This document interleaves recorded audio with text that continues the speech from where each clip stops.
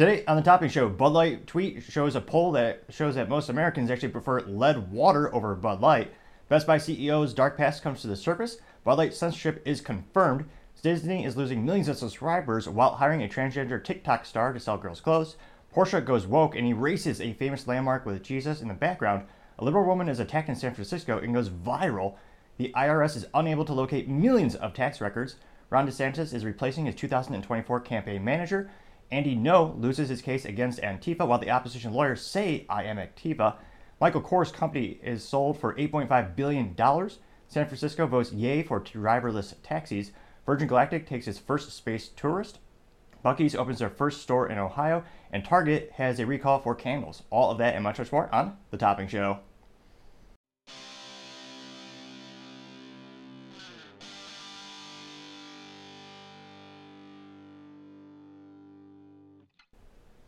Thank you, everyone, for taking the time to tune in today. Today's episode of Topping Show is sponsored by Topping Technologies. Topping Technologies is an IT value-added reseller and services company with a special proficiency in IT security.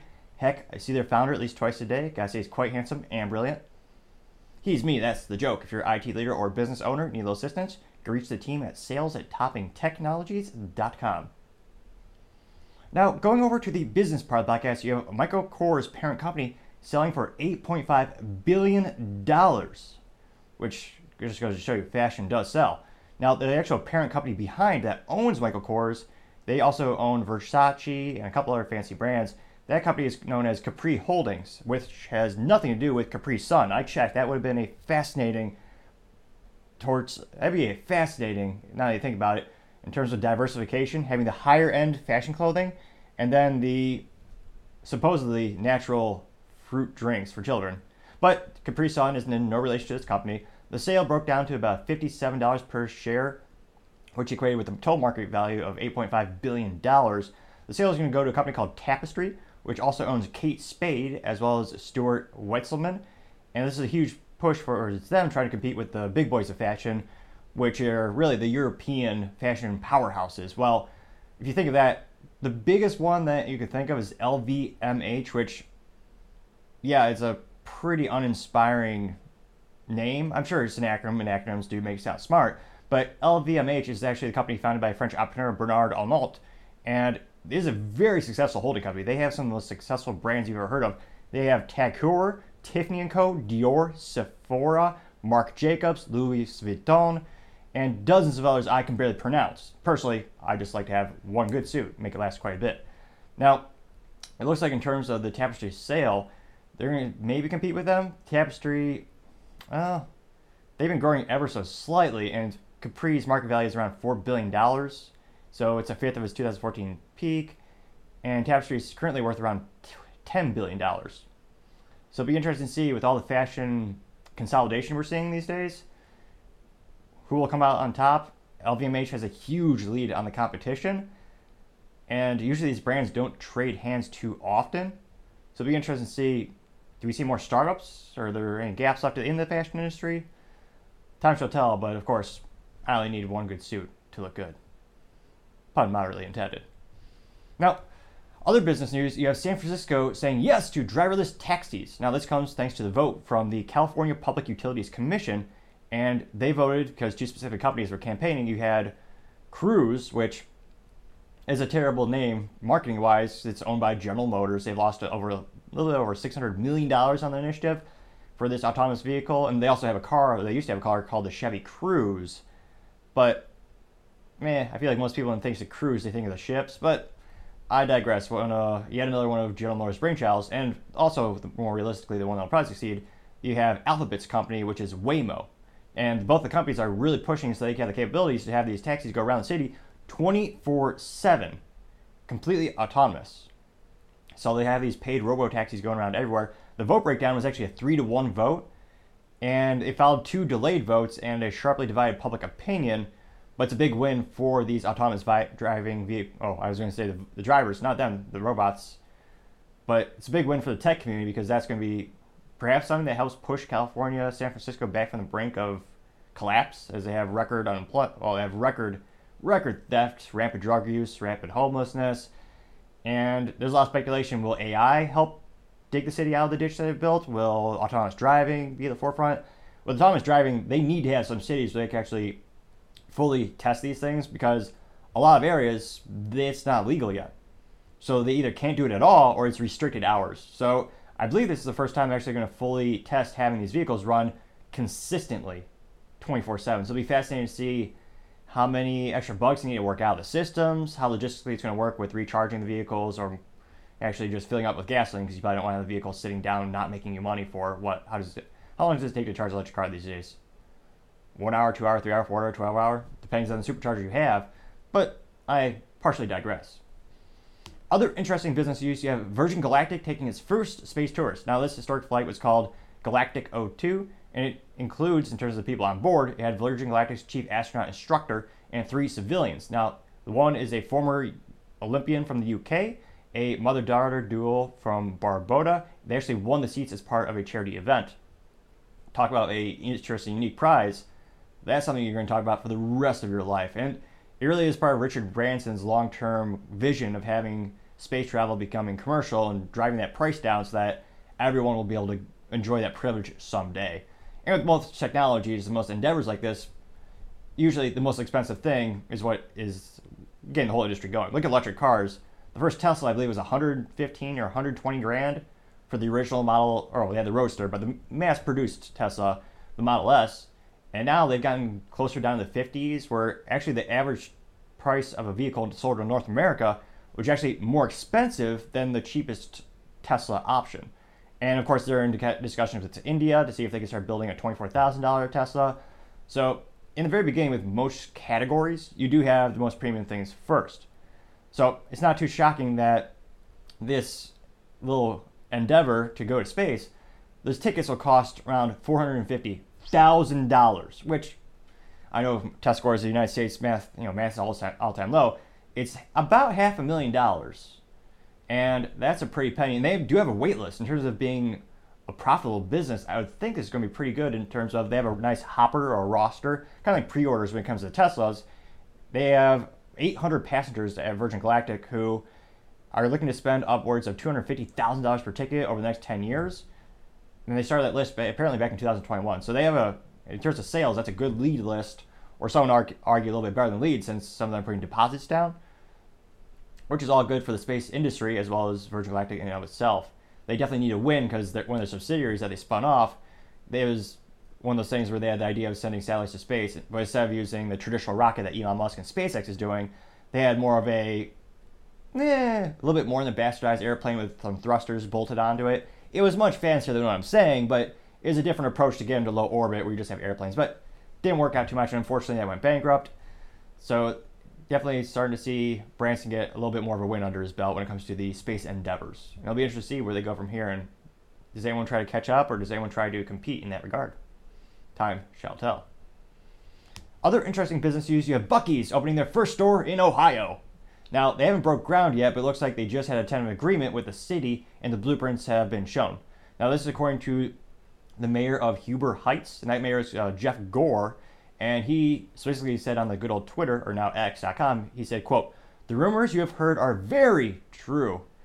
This is the first Buc-ee's in the state of Ohio is coming to Huber Heights. It will be at the intersection of 235 and 70 in the northeast corner. Yes, this is in Huber Heights, not New Carlisle or Park Lane. Representatives from Buc-ee's will be at the Planning Commission meeting on Tuesday, August 15th. You don't have to drive to Kentucky. Now you can get your beef jerky and brisket sandwiches. Welcome to Huber Heights, Buc-ee's. We're happy to have you," unquote. Which is awesome to see, just in terms of Texas pride, see a Texas company just expanding exponentially and having great commercial success, having a cult following of people who love their customer experience of going to a Buc-ee's store. And it's also a rare thing in the gas station industry. It actually has a clean store, which these days when I think of clean stores, I go to gas stations, and Buc-ee's usually more on the outskirts of town where they have hundreds of pumps, so it's great because you don't have to wait for anything. But most gas stations are almost like out of a horror movie, kind of like Shell. There's like a not 0% chance you'll get stabbed at a Shell gas station. And it's one of those things where every time you go to a Shell, it's been probably 5 years since I went there, their standards for franchises I almost think are non-existent. There's always, no matter which one I went to, it was about a quarter inch of dust on all the drinks, which again, you could argue the drinks are factory sealed, but visually and hygienically, it just seems disgusting. And the bathrooms are even worse in a horror movie. You would rather use literally anything else, any other method than using their facilities. So it's no surprise that there are some clean gas stations growing exponentially. It'll be interesting to see how the growth rate compares to the Tesla charging stations, which some of the stations at Buc-ee's do have, and how that could increase sales, because obviously it takes quite a fair amount of time to charge a Tesla, thereby giving you more time for they're actually stuck inside the store to shop and consume more goods and services. So it'll be interesting to see how they pan out, but excited to see Buc-ee's growing exponentially, and that little beaver looks like he's working pretty good on that dam, or some funny pun I can't think of at the moment. But I digress. Going on to the culture part of the podcast, you have Bud Light tweeting, and the response, one of those responses was such a great ratio. It showed people who would actually prefer lead water over Bud Light. Now, the original tweet, before it was officially ratioed on the Twitter sphere, or now X, you had Bud Light tweet saying the first sip of feelings, which, again, yeah, marketing C-, is just a cliche gal with bad hair waving all around with open beer. And all these statistics, or all these measurements, were taken within the first 48 hours of the post. For the original post and then the responses. So the original post, again, just Bud Light tweeting, the first sip of feeling. Now, that one got 148,000 views and about literally 420 likes, which, a little bit of math today, that's 0.28% of people liked it who actually saw it. Now, one of my favorite responses was someone responded with a meme where it's Ben Affleck looking exhausted, holding a cigarette, and the text was Bud Light intern getting ready for post. And that got 6,172 views and 664 likes. So it got more likes than the original tweet, and the ratio at which their like to view was, again, I know math scores in the United States are all-time low. We'll do a little math together. Some might say more valuable in public school. That's not saying much. The bar's pretty low, but again, I digress. That means of the 6,172 views, 644 people liked it. That's 10.76% of people who saw it liked it, which is astonishingly good for a tweet. Now, the other top response to the original Bud Light tweet was someone asking a poll saying, would you rather drink Flint, Michigan water or Bud Light? Now, a little bit of background, a couple years back, there's a big controversy where it turned out a lot of the pipes in Michigan were still lead, and even worse, they were actively contaminating the water, which, again, public schools all-time low. Lead is a long-term carcinogen. So you see all the warnings labels and all the fun things in life. If you buy ammo or gun, it'll have big warnings that says caution could expose you. This has a product that can expose you to lead, which has a lot of bad side effects. So it was a big thing in the news for quite some time. And of course, we thought it would actually unite people in the United States. It, just more political bickering on both sides, unfortunately. But that person who asked that poll, would you rather have Flint, Michigan water or Bud Light? In 48 hours, there were 762 votes. 94.9% said they would prefer Flint, Michigan water, compared to the 5.1% who said they would prefer Bud Light, which, at the end of the day, could we really taste the difference between the two? I'm not going to do a taste test, but I would say probably. Now, interestingly enough, another response to the original Bud Light tweet was someone asking, what would you prefer today? What would you find more refreshing? Would you prefer, a non-Anheuser-Busch product or an Anheuser-Busch product? Now, this had 1,530 votes. 94.5% said no Anheuser-Busch InBev product, while 5.5% said, yep, make mine a Bud Light. Which, astonishingly and hilariously, how close the percentages are between those two polls, although the other one does have twice, again, a little math today, a little bit over twice the number of votes. So it'll be interesting to see how Bud Light continues to attempt to crawl out of the Twitter hell of ratio, but thus far the fans are not buying it because, of course, they never actually addressed their initial problem or their marketing faux pas, their business blunder, and they alienated, again, people on the left, people on the right, people in the middle. So I don't think it's going to change until they actually address the problem. Many people speculate they won't. So I don't see their ratios getting any better on the Twitter sphere anytime soon. Now, other interesting culture news, you have Best Buy CEO hiding in the dark as the light brings the truth to the forefront. Now, earlier last week, you actually had James O'Keefe reveal that whites and Caucasians were blocked from managerial training. Someone took screenshots, thankfully, so the proof is in the screenshot in this case, where it actually said, in order to qualify for the management trainee program and further your career, you have to be a Best Buy employee for 1 year, which that makes sense. They want to make sure you're invested in the company. They want to make sure you're employee in good standing, so make sure you don't have any demerits against you. You're not coming in late every day. And the third thing that you had to have was you had to be, I believe it was the 3 or 4, you had to be Black, Pacific Islander, Hispanic, and there's one more category, but none of them were white. So de facto, they were saying we do not qualify this based on melanin or lack thereof in your skin, which I find morally vacuous and disgusting because our country was founded on the fact that all men are created equal. And I always judge a man by his merit and what he does rather than what he happens to look like. But Best Buy thinks you should bar certain opportunities for people based on how they look. Now, thankfully, there's been some backlash against Best Buy. Some people are starting to catch up and notice this and find it morally disgusting as well. And it will probably be the best, I was going to say the Best Buy, the best boycott. It'll be the easiest boycott in history because there's really no reason to go to Best Buy. There are many better businesses, whether you want it, Time Technology sells some electronics we could help you out with if you're a business. But in terms of if you need a PC, you either build it yourself, go to somewhere like Micro Center, you can go to even Walmart, which again is pretty diverse. They have darn near everything. If you need a standard laptop, just go there. You need an appliance, go there. There's very few compelling reasons to go to a Best Buy anymore, especially when their customer service is piss poor. Try calling a Best Buy, you'll go crazy because 99.99% of the time, you can't reach someone at the store. You'll get sent off to a call center where they try to answer questions.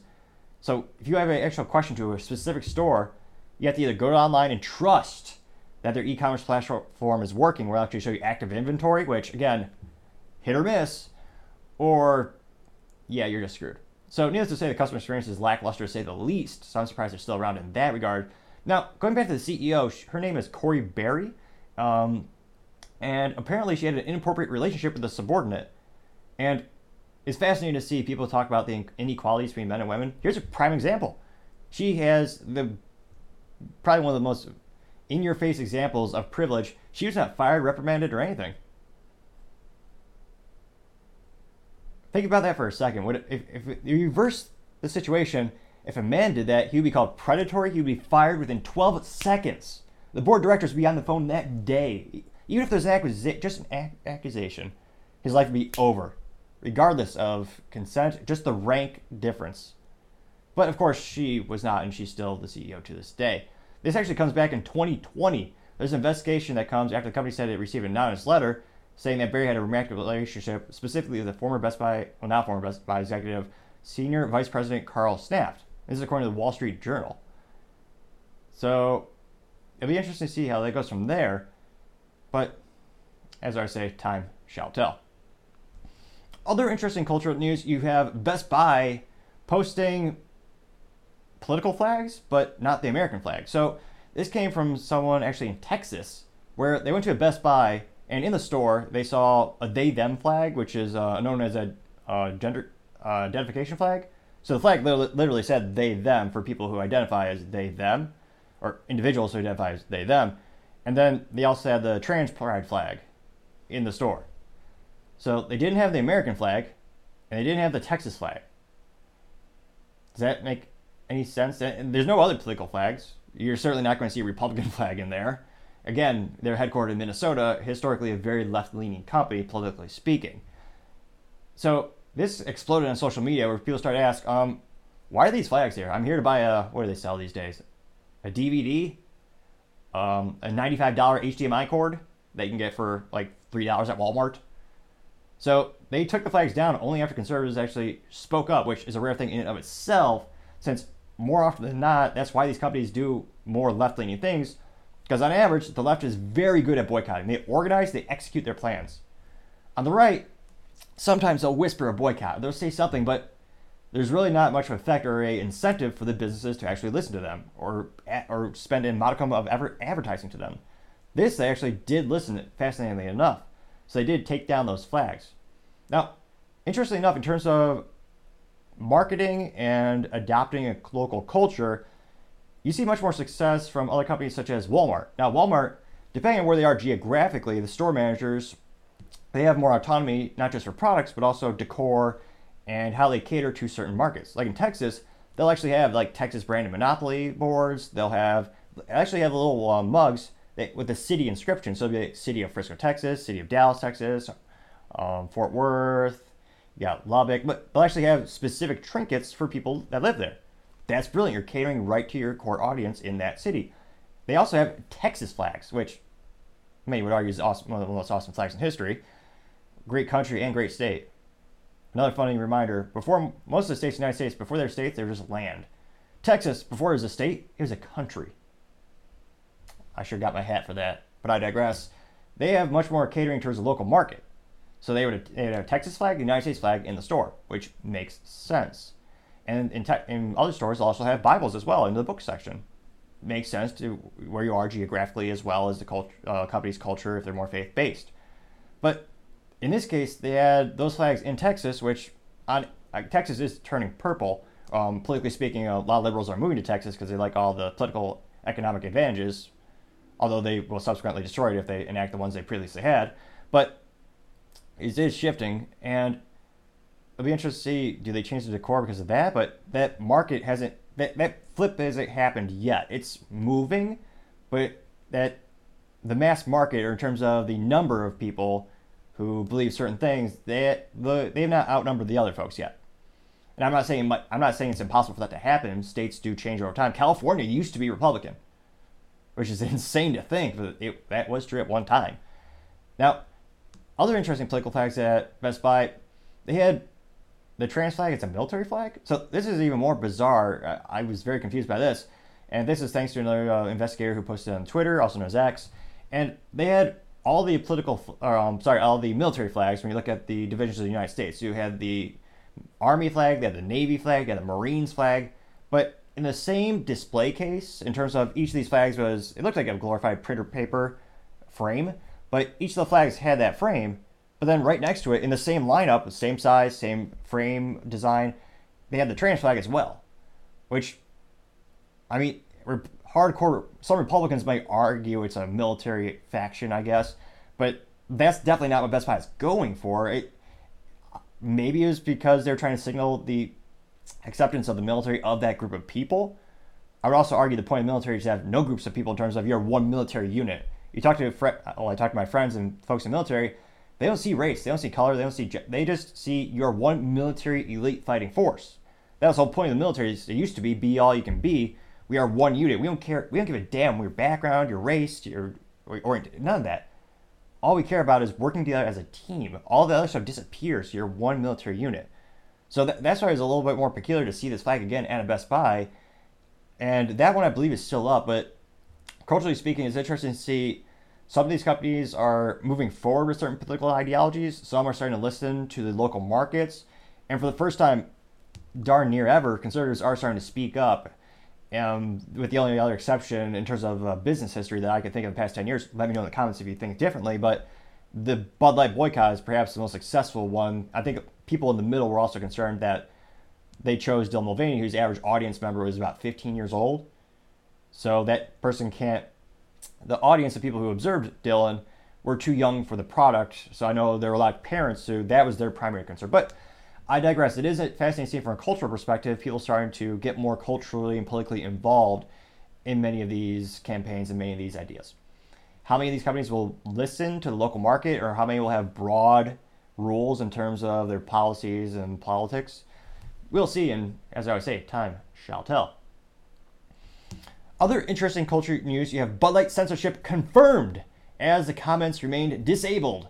Now, I don't know if this is Bud Light themselves telling Google to do what they want, or if this is Google, but in terms of my channel, and I appreciate everyone taking the time to like, subscribe, and comment. We're trying to get to 3,000 subscribers by the end of August, so I really appreciate it, and it will help the channel grow and develop in the content as well as the quality. Now, in terms of, I was fascinated with this because every single video I upload, I always have the button that says allow all comments. Because, call me old school, but I might not agree with what you're going to say or what you want to say, but I'll fight to the death for your right to say it. Which, I was going to say the proof is in the pudding. Look at some of my videos. There are some pretty pejorative comments about me. Some constructive criticism, which I do appreciate because it helps me slow down I used to speak a lot faster in the first videos, and I got some feedback. I need to slow down a little bit, pontificate a little bit more. So I appreciate the constructive criticism, especially, but some are just, they just say you suck, which you want to quantify your insults, because I don't really care you say that. Be more specific and articulate, and then maybe I can improve what you want. But I digress. My point is, every video, I always make sure by default I allow all comments. Now, a couple days ago, I couldn't help but notice I uploaded a couple of videos of Bud Light as the main subject matter, and a couple of them, the comments were disabled, which I thought, hey, even though I own an IT company, I'm human, I make mistakes, maybe I accidentally clicked the wrong button. Let me go back in the editing video, let me turn on the comments. So this particular video that I was looking at is the one where I talked about Bud Light. The Bud Light blunder with Dylan Mulvaney has caused other businesses to change their hiring practices, not only who they're going after, but also the job description in and of itself. They're using political terms in order to attract people who are more politically, ideologically involved or aligned with their business.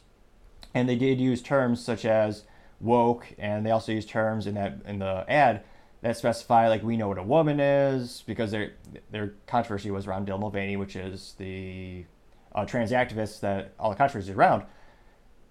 And that video was called Bud Light Changes Hiring Practices. So I went and I changed it. So I turned the comments back on, and within 10 minutes, the comments were disabled again. So I thought, okay, did I really make the same mistake twice? I'm human, maybe I did. So I went in and I turned the comment section from disabled to on. And I made sure that button where the selector was allow all comments. And again, within 10 minutes, done. So then I started to think to myself, maybe it's because it's not getting enough views and they just don't, no, because I have videos with less views that have a couple comments. Well, maybe I need to highlight a comment, or maybe that'll help override it. So I actually went in there and I just commented on my own video saying, hey, having issues with the comment section, if you can see this, reply to this comment, I'll highlight it. If that doesn't work and you see it's disabled, send me a direct message, email me at thetoppingshow@gmail.com. Within 2 minutes, the comment section was disabled again. And I did that 8 times. So I went in there manually, changed it to allow, and it will not allow the comments. The last time I did with it is literally within 20 seconds. So darn near instantaneous, they were disabling the comments on that video where I talked about Bud Light changing hiring practices. Now, the second video, again, had Bud Light in the title, and I'm trying to figure out what's triggering this or why. Of course, I emailed Google, YouTube, asking why it's doing this, but I suspect just because my current channel subscriber count, or maybe they just didn't, they thought it wasn't worth their time to email me. Maybe they're overwhelmed with the volume of requests that they're getting, but I haven't gotten any feedback saying why this specific video is having the comments locked. Now, the second video, ironically enough, was a video that I titled Bud Light Causing Third-Party YouTube Video Censorship, which it got a fair number of views. It got 213 views, which is pretty good for my channel, and it got 12 likes.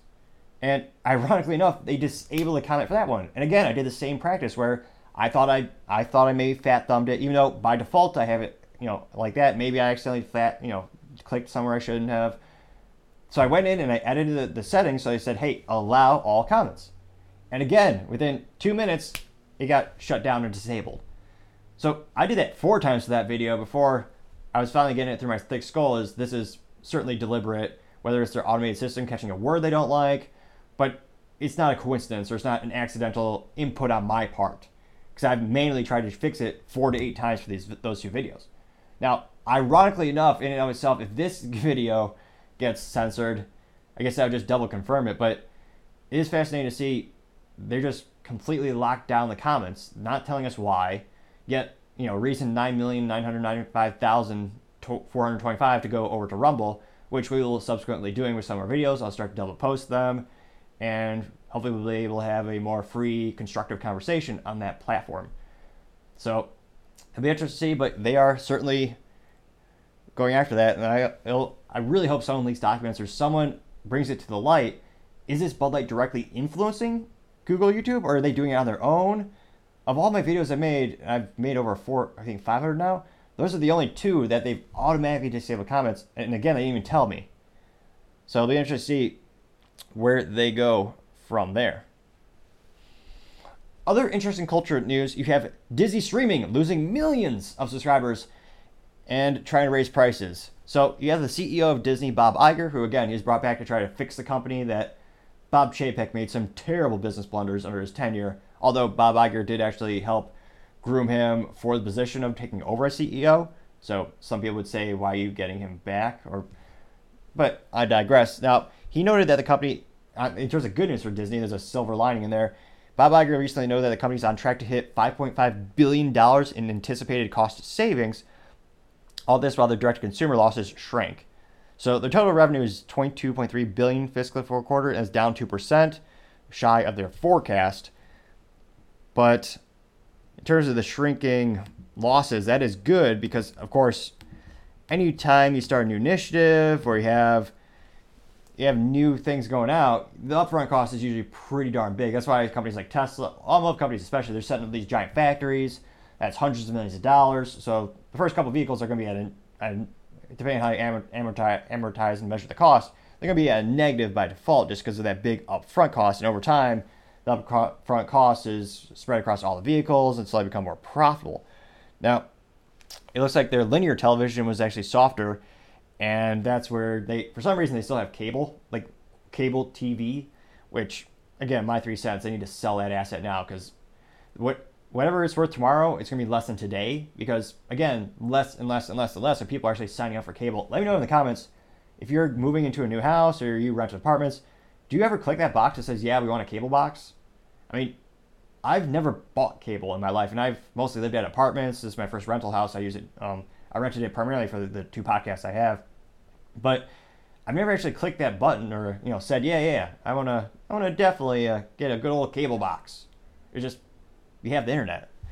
Now, in terms of the fiscals, it looks like there's a big $2.44 billion content impairment charge related to the removing content from its direct-to-consumer service and terminating third-party licensing agreements, plus another $210 million hit from severance. Now, of course, this is coming as he also wants to cut about 7,000 jobs in total over the year because there's a lot of overhead.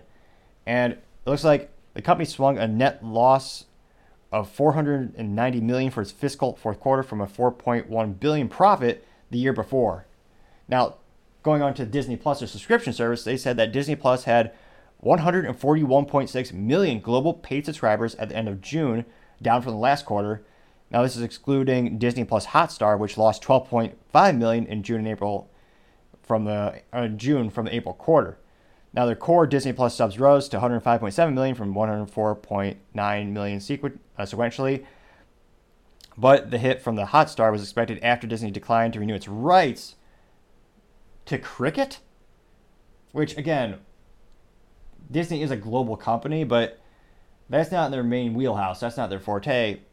So it makes sense for them to drop that, but it's hilarious to think they were having it at all to begin with. Now, it looks like ESPN Plus subs were also flatlining at about 25.2 million, and Hulu's 44 million SVOD subs were up from 43.7 million. Now, Live TV Plus and SVOD was 4.3 million for a 48.3 million total Hulu. Now, I'll be interested to see what happens to those numbers as they start to integrate the two. I think legally they need to buy out Comcast for the remaining shares of Hulu, because right now they do own a majority stake in the company. Actually, I think they did announce that a couple months ago. So the question is the integration and the adoption rates. Will people drop them all together? Do they really only want one and now they don't want the other? It'll be interesting to see where they go from there. Now, it looks like at linear networks, their profits fell 23% to $1.9 billion on a sales of $6.69 billion, down 7% stateside.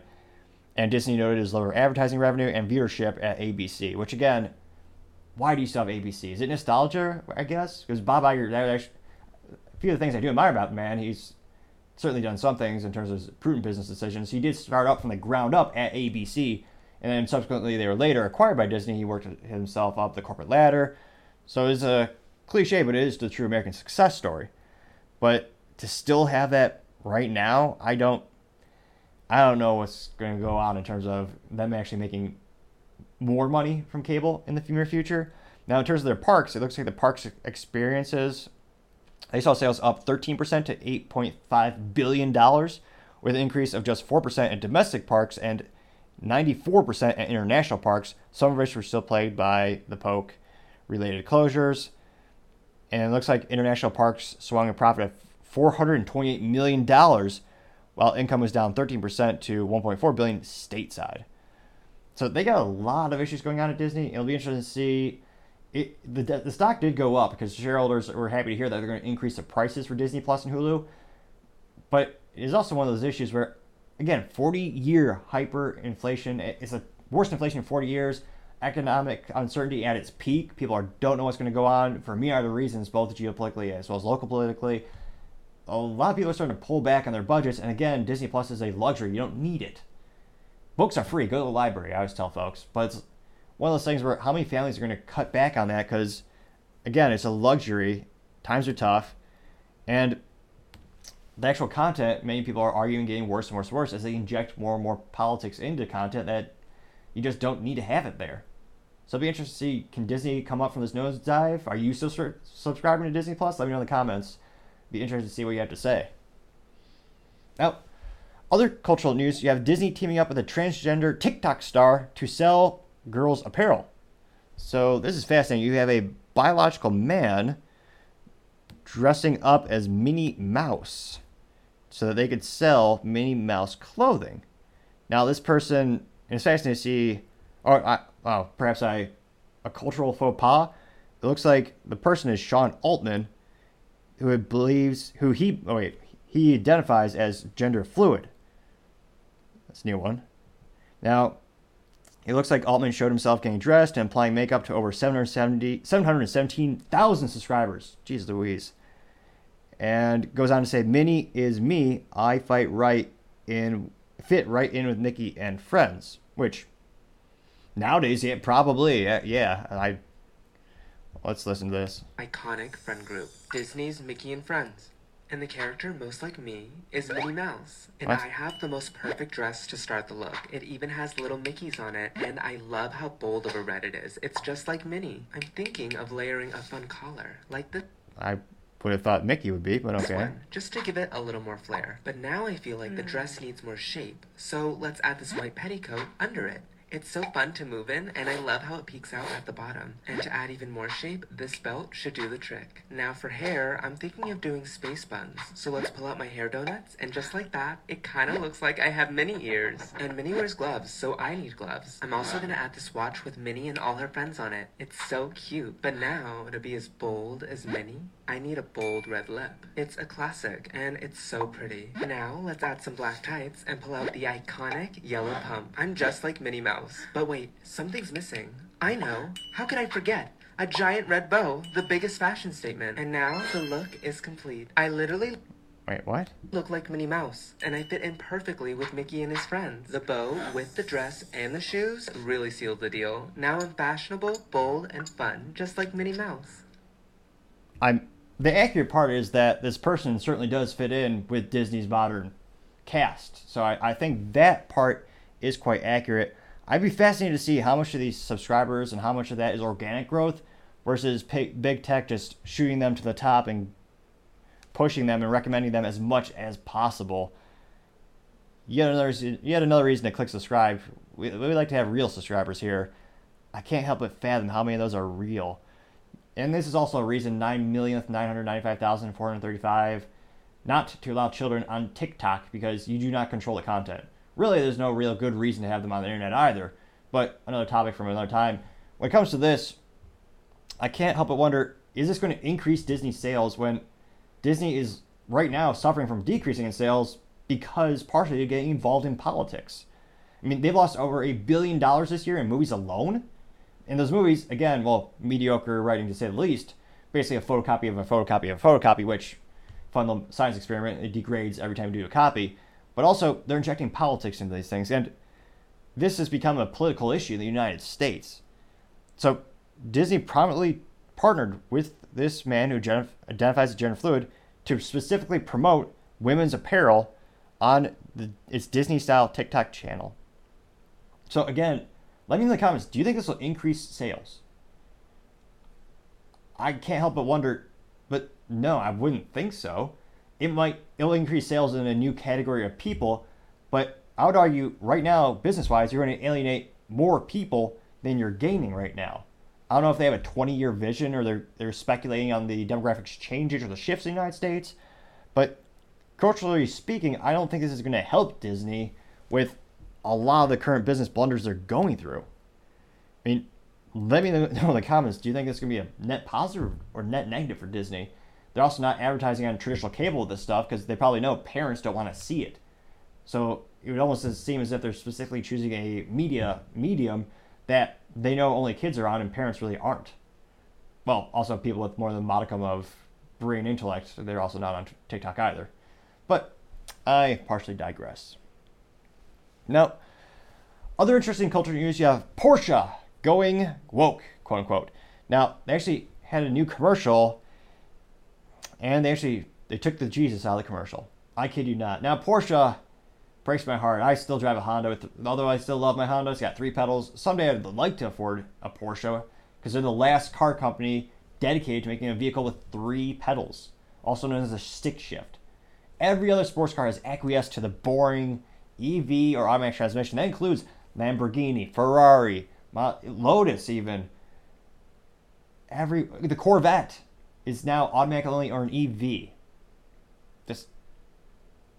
The Camaro's dead. That's going to be an EV with 4 doors apparently. The Challenger's going to be an EV. The Charger's going to be an EV.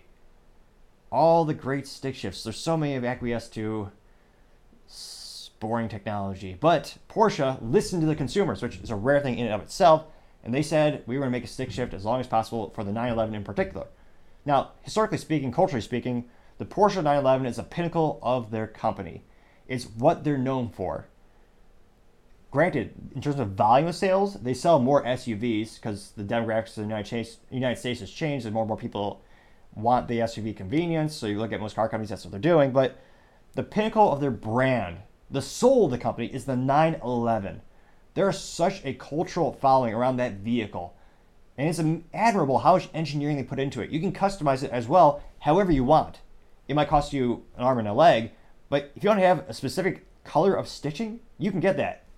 Very customizable, great customer experience, and a lot of people are saying they blew it. Now, this specifically is regarding to an advertisement where they released it celebrating the 60 years of their iconic 911 sports car, and it was going along the mountains of Portugal. Now, in terms of what they got rid of, they airbrushed out an iconic landmark of the area. The landmark is known as the Cristo Rey landmark, famous Cristo Rey, and there's a landmark over in Libsyn.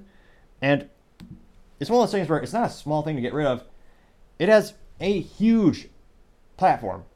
I don't mean that just on social media, but this statue of Jesus is on a 75-foot concrete platform. A giant pillar, basically, with Jesus on top. That is, and they just, even is more moronic marketing-wise, they just took the top off. So you still see the tower, but now there's no Jesus. And it's just ridiculous. Now, the statue was actually set up in the 1950s to express gratitude that Portugal survived the horrors of World War II while the country remained officially neutral. And it depicts Christ with his arms raised, blessing the city of Libsyn. It would be almost as abhorrent as if you were to remove the Sears Tower from the Chicago landscape. Yes, I said Sears. It's not the Willis Tower. It'll be the Sears Tower forever because that's who made the tower. The Sears Company, which used to be the pinnacle until they had many business blunders. Subsequently, they're a shell company now. But thankfully, it looks like some people are starting to get a little bit more involved, culturally speaking. And Porsche, the amount of comments on the YouTube about this specific advertisement was so viscerally against Porsche, they deleted it. So, yeah, I don't know if the youth use the term ratio on the YouTube, but it's subsequently ratioed on the YouTube in terms of more people had a negative experience or negative comment than an actual positive comment. And it's one of those things where you almost have to try to mess up this bad. In terms of making a commercial celebrating your 60 years of heritage, really a good, more prudent business idea would be maybe have every 10 years, whatever generations there are for the Porsches where they change the body style, just have someone driving that vehicle in another country and don't bastardize the landscapes or the historical landmarks that people know, love, and remember. And I can't help but think it's the one category that you're still allowed to make fun of is Christians, Catholics. It's as cliche as old as time. Even when I was in high school, every other religion, if you're going to make a joke about them, you get suspended, you get in trouble. But it's the one thing that mainstream media and most everyone is like, oh yeah, it's okay to crap on them. That religion's okay to be ignorant of. It's okay to discriminate against that group of people, which I find morally vacuous and disgusting. And it's also cliche, because all the jokes have been done by now.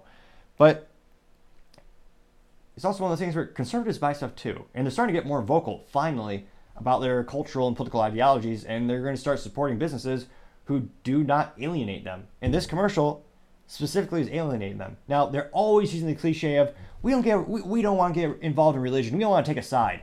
And yet, they'll have plenty of commercials glorifying other religions. So it's really just this one religion because they're worried there'll be some backlash against them. Because politically speaking, people, again, on average, on the left, much more politically active, and they will maybe boycott or destroy your brand with angry tweets. So some of those issues where one of the most iconic brands in history, and it's certainly not the biggest faux pas, culturally speaking, but hopefully they'll either put the statue back in, hopefully they'll actually acknowledge they made a mistake. Because guess what? Conservatives buy Porsches too. It's one of those things where, why alienate anyone when you make a vehicle designed for everyone? In fact, I would argue more conservatives buy them just because they love internal combustion engines. They're not. It's one of those fascinating things, but that perhaps will be the business blunder of the week. Right now, it's just the news. I want to see how much it affects their business fiscally wise. Are they going to have people canceling orders? Will there be a boycott? I would say it's much more difficult to boycott a vehicle since it's more sporadic. Most people, my parents still drive a 20-year-old Honda, bulletproof cars, by the way. But in terms of Bud Light, you buy that maybe once a week, so you could see that boycott. But Porsches, you buy, maybe if you're really lucky, you might get one in your lifetime, going to the dealership to buy new. And it's a very long sales cycle, obviously. It's years. So it'll be interesting to see, do they see any fiscal ramifications of this, or does boycott have any teeth to it? It'll be interesting to see, but time shall tell. Now, other interesting culture news, you have a liberal woman attacked in San Francisco, and she's gone viral. Now, there are a lot of holes in her story, and when you look at her background, it gets even more interesting. So let's listen to her, and I do apologize, there's a cliche, screely voice, and people say my voice is bad. I'm literally shaking right now. I was just getting groceries, and I live in San Francisco. And Problem one. You live in one of the most crime-ridden cities in this country, the highest theft, and let's see what happened to her. I never really feel fully safe. If you live in San Francisco, I'm sure you know what I'm talking about. And I just got groceries. I'm walking out of the store, and this guy is walking past me, and says, "Move, you stupid bitch," and he spits in my face. Spits all over my face. And then I say, "Excuse me, did you just spit in my face?" And he says, "Move or I'll rape you." There's also people... Earmuffs, if you have kids, apologize. Everywhere, and everyone's just walking by because they're like, I can't handle something else in San Francisco. Yeah, that's the culture you choose. That's the culture you built. Now, it might sound cliche, but try that in a small town. Men wouldn't stand for that. They defend their women. And oddly enough, culturally speaking, America has ostracized those men in those cities and those towns. Personally, I would rather revere that culture. Always something else. I don't even know why I'm posting this. If you live in San Francisco... Because she wants attention, that's why she's doing it. Do you feel this way all the time? I don't feel safe, ever. I literally never feel safe. It's better when it's daylight. But nighttime? No, not leaving my house. I'm literally... And yet, she'll still vote the same.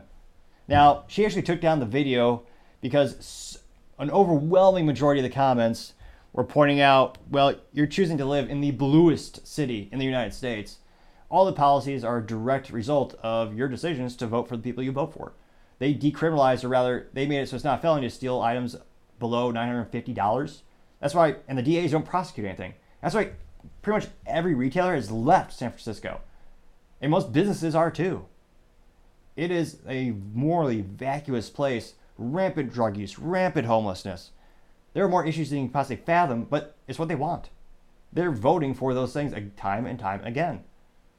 And people start to wonder, well, does she seem sane? Well, it turns out she's racist. Well, this isn't too much of a surprise because it's, liberally speaking, or people on that side of the aisle, kind of like college admissions, they're okay with racism if it's against Asian community.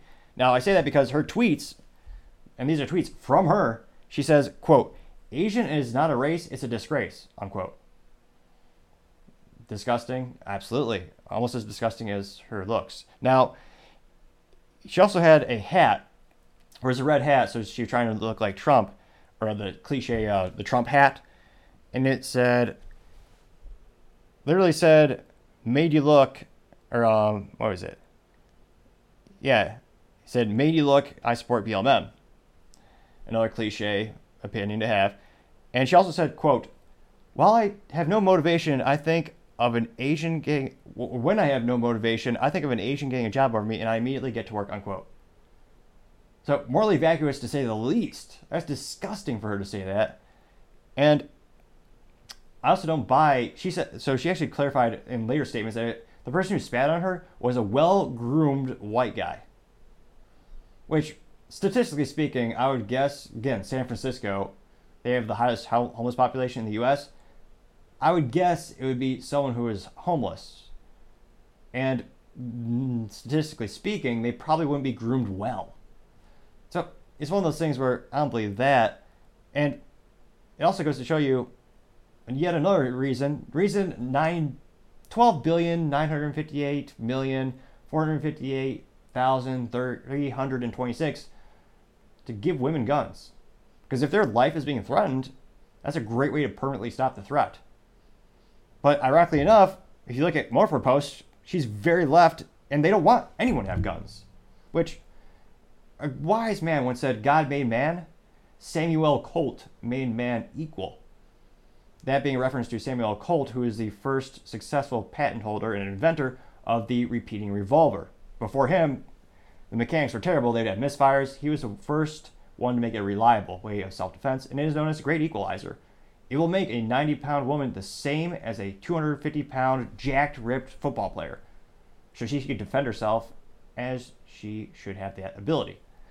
But it's interesting, culturally speaking, socially speaking, she's ostracized. Many people were dunking on her on the Twitter and on the social media saying, why do you still live there? We look at your other posts, you support these policies.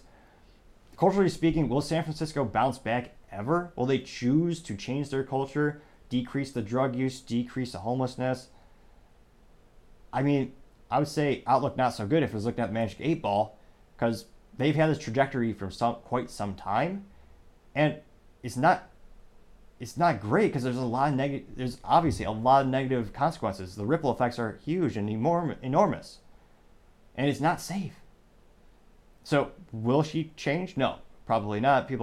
It seems that they're stuck in their ways. Let me know in the comments what would the Las Vegas odds be of San Francisco turning itself around? I would say, of course, outlook not so good. Now, going over to the political part of the podcast, you have the IRS unable to locate millions of tax records, according to a watchdog. Now, this is thanks to a news report over at Politico, which on average is a little bit more left-leaning, but still has some good raw data. And of course, I always tell people, when you look at all these things, look at both sides of the political aisle, make sure you have multiple sources, see what you think so you can get a more rounded opinion. Now, it looks like specifically the IRS lost track of millions of sensitive individual and business tax records that should have been transferred from a closing agency facility in California. And it was also unable to locate thousands upon thousands of records that were stored in a facility in Utah. Now, this is actually part of a review where the IRS has a mandatory storage of old tax records, and they actually put them in microfilm backup cartridges. Now, some people might say it's antiquated and bad to have those. Personally, I love that because physically speaking, it's great for your taxes because the cost of tape backup and microfilm backup is very cheap compared to if you do a flash memory, think of a flash drive, or even a spinning disk. That cost is much more expensive. And most of this data, it could be stale in terms of you don't need it immediately, which is what you're paying for when you're using a flash memory. And it's also pretty secure because it's off the network. Now, it's one of those things where if we make a mistake, we'll be put in prison for the IRS. That's why I always tell people, get a great accountant, whether you're an individual or own a business. And remember, if you own a business or you're a 1099, whatever your situation is, the receipts you have to keep them for 7 years. If you lose them, they would put you in prison if the numbers didn't add up. Think about that. You have to keep it for 7 years. You have to have, and ideally, to be safe, I tell people to have 2 or 3 physical copies. So take a photocopy, print it out, take that copy, put it at another off-site location. Also scan it to a computer, put it on a flash drive, put it in the cloud. Again, you have to have that for 7 years. It's your responsibility. You mess up, you go to jail. The government, they mess up, and I guarantee no one's going to lose their job over this because they have unprecedented levels of job security. Now, in terms of the quantifiable numbers, it looks like Watchdog said that they found 7 empty boxes at an IRS facility over in Ogden, Oregon, that should have contained a backup of 168 microfilm cartridges, which holds up to 2,000 photographic images each, and that the IRS personnel there were unable to point where the location of cartridges is. Because it's probably, just like the post office, unparalleled job security. You just have to have tenure. You really don't have to have performance most of the time.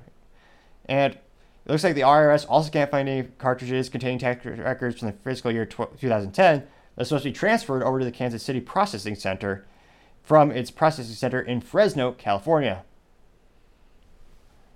And of course, all this is sensitive information. It's got your social, if you're not a business and you're submitting as an individual, you're doing taxes, you have Social Security. If you're a business, you're having an EIN number. So it's fascinating to see the public sector having yet another business blunder of the day. Though this is, I would argue, a political blunder, of course, because it's a political agency. And of course, no oversight, no discipline. No one will ever get in trouble. Must be nice. No accountability. But I digress. Other interesting political news, you have Ron DeSantis replacing his 2024 campaign manager. Finally, because their campaign has gone more downhill than Lizzo rolling down a hill if she were to trip and fall. I joke that obviously because she's proud of how she looks, and she's also currently under investigation for sexual harassment and fat shaming. Ironic, yes. Now, it looks like Ron DeSantis is replacing his campaign manager, Jira Peck, and replace that person with James Utenmeyer to be the chief of staff for his gubernatorial race. Now, this is coming from a DeSantis spokesperson by the name of Andrew Romeo. Quote, James Utenmeyer has been one of Governor DeSantis' top advisors for years, and he is needed where it matters most, working hand in hand with Grana Peck and the rest of the team to put the governor in the best possible position to win the primary and defeat Joe Biden, unquote. Now, he didn't laugh. I couldn't help but chuckle just because right now they are very far behind and they're in deep trouble. They go on to say that DeSantis has cut more than a third of his campaign staff last month, and he promised a leaner and insurgent operation. Now, in the first 6 weeks of his campaign, his payroll and his team on his campaign hit $1 million. Now, I always tell folks, as a governor, he has some great fiscal and political positions. He helped businesses out with some great policies. Many people relocated to Florida because of those policies. And in terms of his career as a governor, he had great success. When he first won election, the margin of victory was by less than 1%. That's razor thin margins. When he ran for re-election, it was near 19%. The Republican Party could learn something from him and his team, or at least the old team. Because in terms of political victories, that's unprecedented levels of success. You usually do not see someone grow that much the gap. Many will actually attribute that to his policies during the lockdowns or other states had lockdowns. But it seems like he was really able to garner a lot of support. Now, since launching his presidential bid, it's almost been political blunder after political blunder. His first of his many mistakes, I feel, he announced he was going to run for president on Twitter during a live stream where you couldn't see him. And every book on body language or communication since I started reading those things decades ago, they say a majority, like 90+% of communication is visual. It's why this show will always have a video component to it. We're also on all the podcast platforms, but that's why visual is so important. And he also sounded lackluster. He's going up against Biden. You have to sound at least more excited to be running for president than Biden does being president. That's one of the things you need to be campaigning on. I believe that's one of the reasons Trump is attracting more voters, because people like his energy. And DeSantis didn't have the energy for his kickoff. He also teased that he was going to be running for governor for weeks. So you basically already knew he was running for governor before he was there. So it was perhaps one of the worst. I look at the left and the right. I look at all the people who have announced their campaign, and that's probably one of the worst announcements I've ever seen. Now, he's had many more blunders from then, and still far behind Trump in the polls. We're talking 30 plus points. Now, one of the things that, in terms of morally, that I found abhorrent was his campaign using AI to deepfake Trump. Now, they actually had a picture or a compilation of 6 pictures where it says this is the real Trump, and it was him, Donald Trump, having a hug with Dr. Fauci. And of course, that didn't happen. They were deepfakes generated by AI. Now, if DeSantis was prudent, and I would argue more ethical, he would come out immediately and said, hey, I do not agree with what that campaign did. That's not ethical. That's not right. We will not do that again. We're saying right now that photo is fake. I apologize. I take ownership of the situation because I'm the leader. He didn't. The only thing they managed to do was they had one of their minions say, oh yeah, well, Trump does it too. Now, in context, Trump, when he used deep fake AI, is either a picture of himself or DeSantis riding a Tyrannosaurus Rex or a rhinoceros. Something so preposterous no one was dumb enough to know or think it was real. So a lot of people saw Ron DeSantis' their faith in him drop because of that. Not only is he attacking Trump, which isn't a prudent political decision because Trump does have a big fan base, and I don't think it's going to help Ron get any more than what. So just politically speaking, it's asinine to do that, and also morally, they were manipulating people with that false ad. So those are the two major things from my perspective where I saw him just tank in terms of the support numbers went down. Anecdotally, people I speak to who formerly had a more positive opinion of him, their confidence went down in him.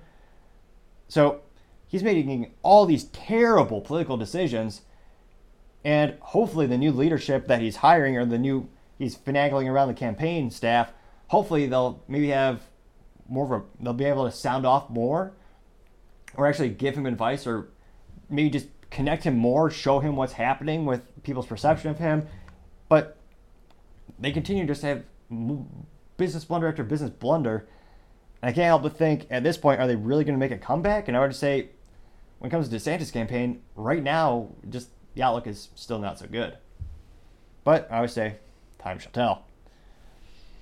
Other interesting political news, you have Andy Ngo losing his case against Antifa, while the defense attorney actually says, I am Antifa. Now, this Portland jury found that the Antifa militant was not liable in Andy Ngo's attack while the defense attorney had that declaration saying, I am Antifa. Now, the defense attorney also looked at the jurors and said they would be remembered many would say in a menacing way, which, given Antifa's prior records when it comes to courts, is a threat. Because they consistently dox people, which is pejorative. It's a term where they will, without your permission, tell people where you live, and they've shown up with violence. Although I remember a politician actually said Antifa is just an idea, not a thing. Do you believe that? Let me know in the comments what you think. And the jury actually told the judge that they were scared of being doxxed. And how that judge didn't rule a mistrial just on that basis alone, I'm astonished. It is ridiculous. Now, this is all stemming from Andy Ngo actually filing a complaint in Portland, Oregon in 2020, claiming that assault and the other injuries over the alleged actions carried out by members of Antifa that began in 2019. And they actually had defendants John Hacker and Elizabeth Renee Richer having been accused by senior editor Andy Ngo, and they were just let off the hook completely. And he was seeking about $1 million in damages from the alleged violence. And a lot of people are just saying, where is the justice here? Because there's clearly many are saying it's a clear-cut case of juror intimidation, which shouldn't be a thing. But unfortunately, the United States can't help but notice it's only on one side of the political aisle right now. It's becoming more and more a threat. And more people are, unfortunately, they're acquiescing, just bending the knee to the mob. And instead of doing the right thing, they're just doing what's safest for them. And a wise man once said, the quote is something along the lines of, soon we will all have to make the decision between what is easy and what is right. So he was hurt pretty bad with those attacks, and it seems like he's not getting any justice. And it'll be interesting to see, does he try to take it to the higher court? Does he try to reapproach it. But yeah, pretty. I guess we shouldn't be too shocked given the location and the political atmosphere that Andy No will not get any justice. Now, going over to the business blunder of the day, you have Target having a recall of 2.2 million candles, which I can't help but see all these companies have all these recalls for these silly candles and wonder who on earth is buying candles in 2023? Unless you maybe Valentine's Day, or you live in the middle of nowhere and you want emergency candles. But it is fascinating to see people are still buying candles these days. Now, it looks like Target had received 19 reports of jars breaking, and one actually led to a person being injured. It looks like the specific brand was Threshold Glass Candles. They were sold at Target stores and Target.com between February of 2020 and July 2023, costing between $3 and $12. This also according to the U.S. Consumer Products and Safety Commission. I can't imagine having a candle for 3 to 4 years and still not trying it out, but I think we're having a reoccurring issue with all these candles is breaking left and right. Is it really worth the risk? I can't fathom not having the business acumen to test the candles, or even just look at the containers and ask the suppliers, have you tested these containers, these glass containers? Will it actually withstand its just use? Like, this isn't people dropping them and getting a cut on their foot. They're just using the candles and they get hot and they crack and break the glass. Like, that's just pathetic, and it makes Target look ridiculous because they either have no control over the supply chain or the quality of the suppliers, or they just not issue them. They just don't check them. Needless to say, we'll see if people start to decrease the amount they spend at Target. Maybe they'll get their candles from some other company, but needless to say, that's got to be the business blunder of the day. Thank you, everyone, again, for taking the time to tune in. Really want to appreciate you clicking that subscribe button. Trying to get to 3,000 subscribers by the end of the month. We greatly appreciate it. Also, don't forget to take the time to like as well as comment. Those also greatly appreciate. Really make the content a lot better as we appreciate the critical feedback. Also, don't forget to tell your family, tell your friends, tell your coworkers, heck, tell your enemies, tell anyone and everyone to stay safe and fight the good fight.